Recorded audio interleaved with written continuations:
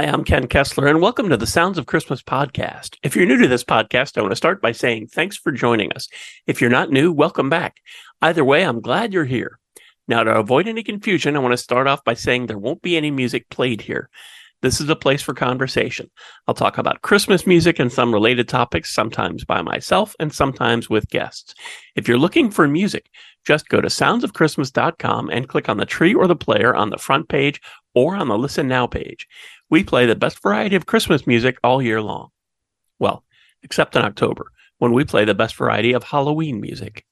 Singer-songwriter Liz Kennedy joins us for this episode. Hi, Liz. Thanks so much for coming back on the Sounds of Christmas podcast. Hi, it's great to be back.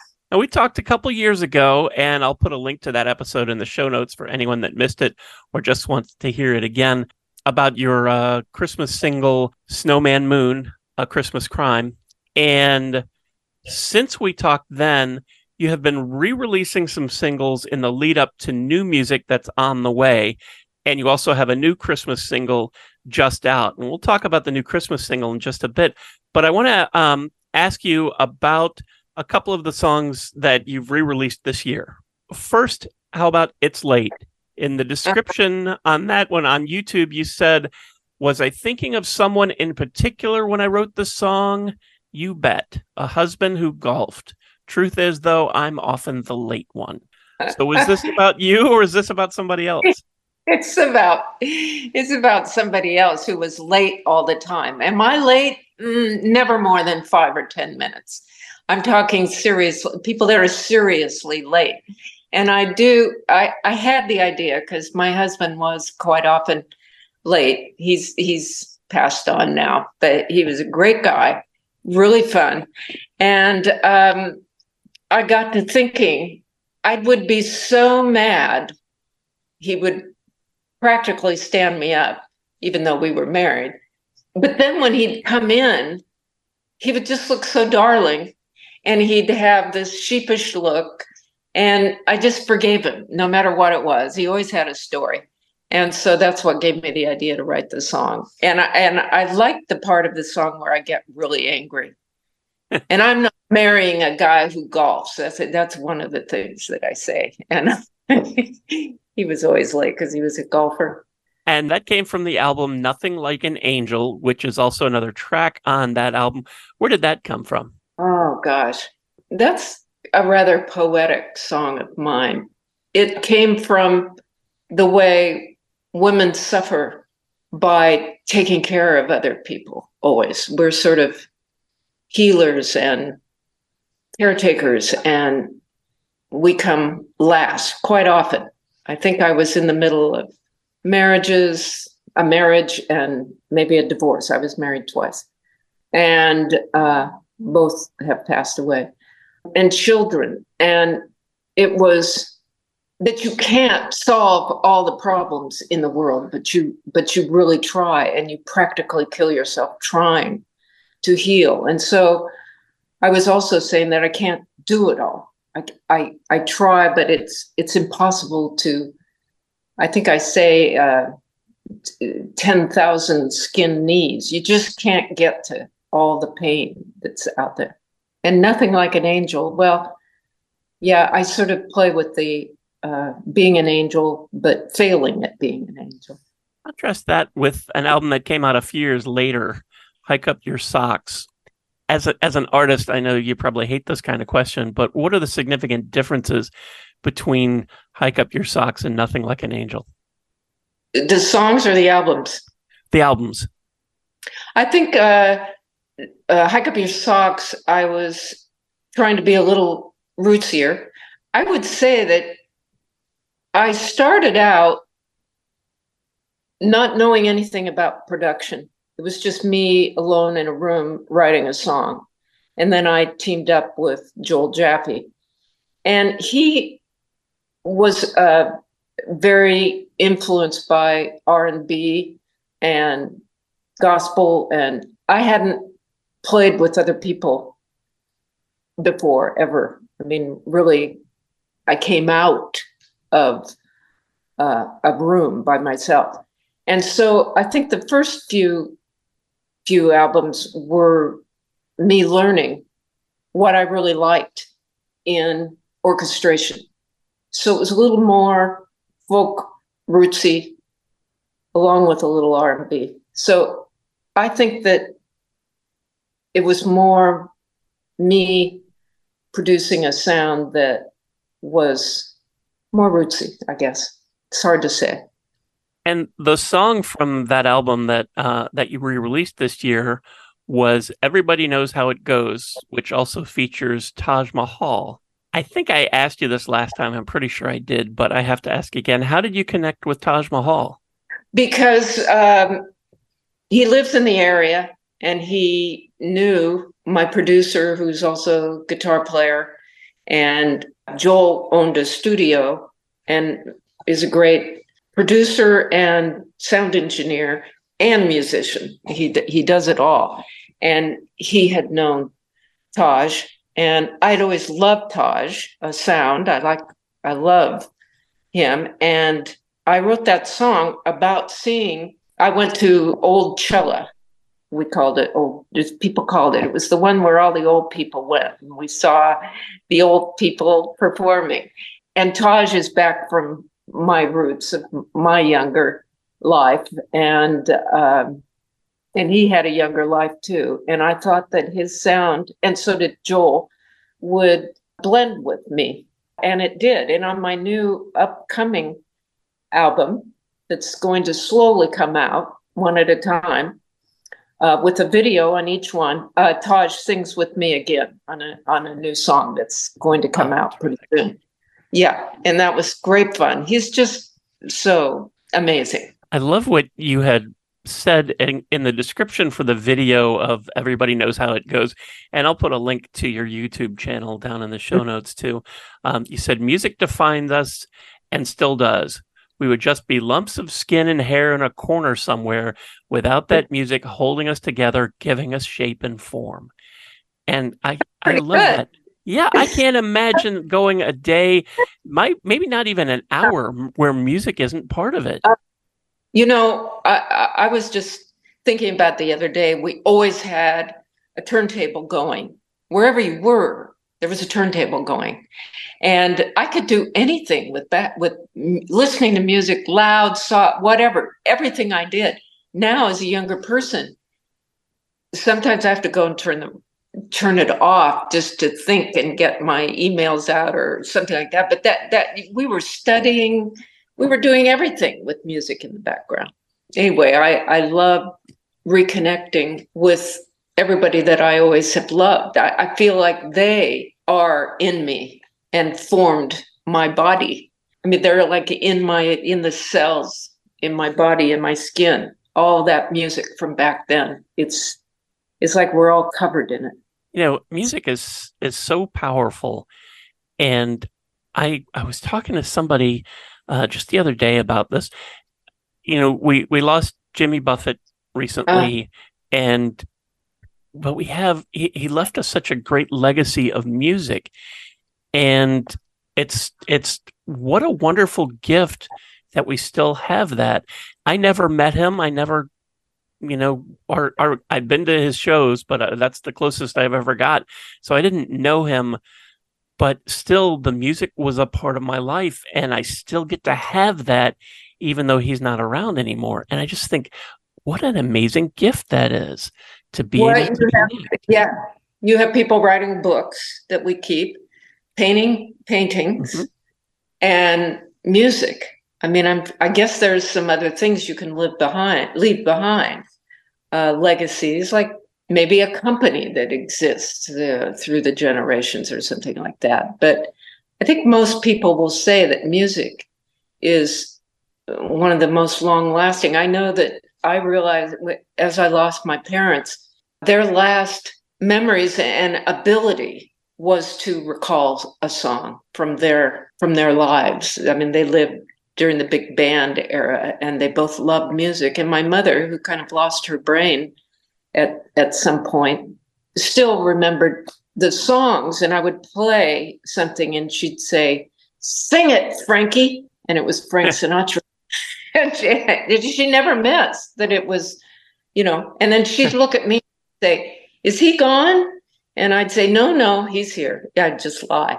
Yeah, and she would just listen to Frankie. But that just was always so telling. I've got a new song that's coming out.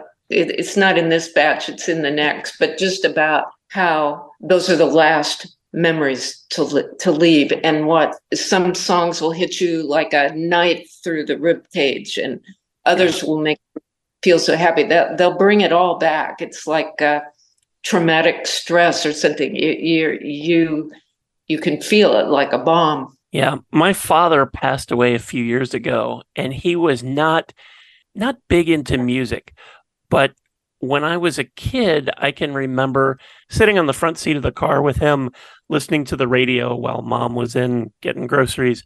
And I remember this Johnny Cash song, One Piece at a Time, where he told the story of working at one of the big auto manufacturers, where he was stealing a piece of a car because he wanted his own Cadillac. And we just thought it was such a funny song. And I heard that, and that's just something makes me think of my dad. And shortly after he passed, I heard it, and it was an emotional wallop because I couldn't tell you the last time I heard it. And then I heard that, and it was funny and it was sad all at the same time. And I could hear it now, and it's just a nice, warm, nostalgic memory that makes me think of my father. And it's just amazing that music has that power. It's really amazing, and I'm really glad that my father was able, because I didn't start performing until my 50s, and he came to one of my shows, and I just remember specifically singing one song that he liked of mine, and the connection between he was able to find a song that I wrote that he actually really liked. I'm not sure he liked it all, but there were a few that he really liked, and so I feel even a connection that way. But their music, my parents would dance all the time together, and my brother and I go, stop, we don't want to see you, but actually we loved it. And my dad was 6'3" and my mom was 5'4", so they were quite a picture when my mom would be on her tiptoes, but there was always a hi-fi in the house, and always, Frank Sinatra, Louis Prima, and all of that. And my dad loved it. They both were. So anyway, music is a part of your body. That it's very physical. Yeah, it sure is. We've talked about a couple of the tracks that you have coming out. I'm guessing since 2023 is starting to wind down that this is going to be at least early 2024 before we get these? Well, yes. And that's because, I always dropped a whole album and then went back and promoted individual songs as I saw fit with a video. And I was pretty much told then that by Steve Belkin, my business manager, that you don't do it that way anymore. And it was upsetting to me because that's the way I've been doing it. And you get 12 songs or something, and I would release them and then go backwards. But now I'm kind of excited. I've got 5 videos in the can, and I'm just going to drop each one at a time. I'll collect it in a album. But because I wasn't going to release the song without a video, I got slowed up. But boy, it's going to come out with a bang now, because I'm going to have a really good video for each song. And now I'm just, okay, now you have to call me singer, songwriter, film creator, because I have a great team. I have a great editor, but I think up the ideas a lot. So, I don't want to put out something that's not good, because I was in the film business for 20 years before. So I have opinions. Yeah.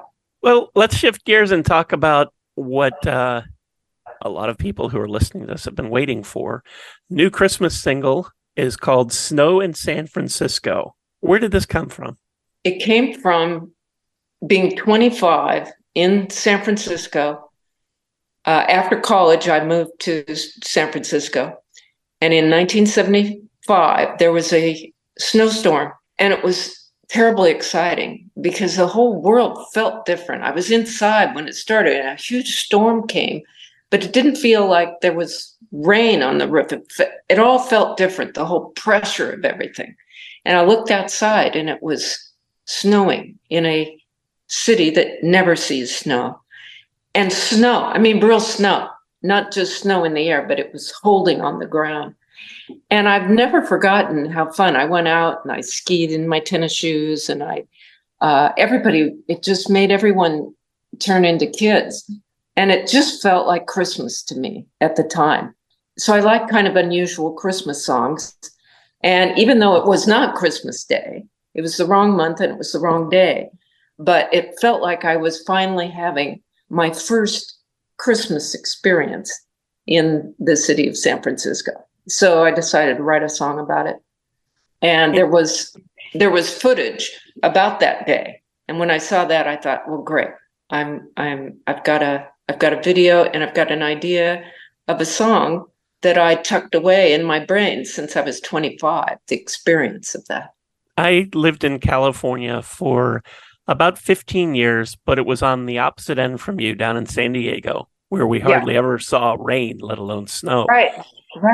Even though San Francisco is a good 8 or 9 hour drive north from San Diego, I wasn't sure about the weather, so I Googled it. So for anybody who's wondering, it looks like it has only snowed measurably in San Francisco about 10 times in almost 150 years. Yeah.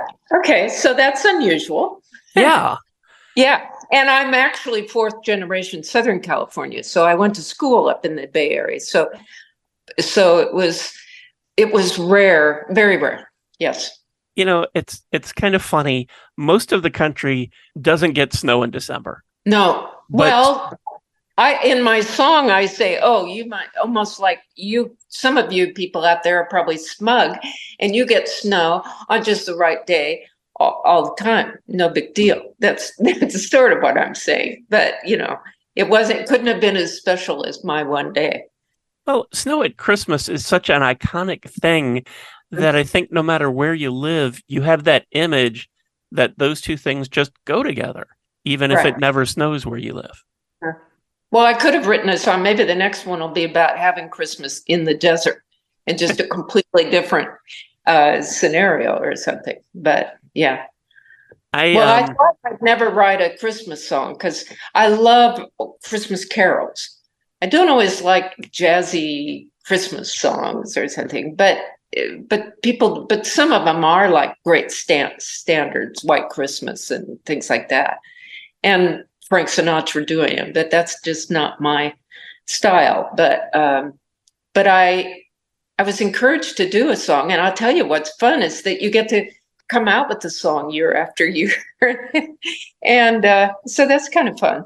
I was a radio brat for a long time, and I moved around a lot in Washington, D.C., Baltimore, Raleigh, North Carolina, and Cincinnati. And there was only one year when I lived in Cincinnati that it snowed on Christmas Eve. And it wasn't the kind of snow that you were talking about. It was just some flurries and they went away. But there is just something that's just kind of magical about that. I bet you all ran outside to look at. You all ran outside. Yeah, you bet. Wow. It was late at night, but the city was silent. Yes, that's what I heard too. Yeah, and it's magic, and it does, just like you said, it takes you back to being a kid. Yeah, well, yeah. You never know what it is that's going to happen that brings out your sense of fun, and boy, do we need that. Yeah. And so it's an excuse where you're suddenly in a community with everyone that's there that's also experiencing the snow or whatever the unusual event is. So it brings you together. So everybody was outside having fun, building snowmen. We weren't able to do that when I was in Cincinnati because none of it stuck. But yeah, I bet you opened your mouth and had it fall in your mouth. You bet I did. Trying to catch a snowflake on my tongue. Absolutely. Right. The new song is Snow in San Francisco. You can check out the video on Liz's YouTube channel, and I will put that down there in the show notes with all the other stuff. It was so nice to catch up with you again. I'm looking forward to sharing the new song as well as Snowman Moon again this year. And I can't wait to hear the new stuff that you have coming for next year. Yeah, I'm very excited about it. I think there's some good songs in that batch.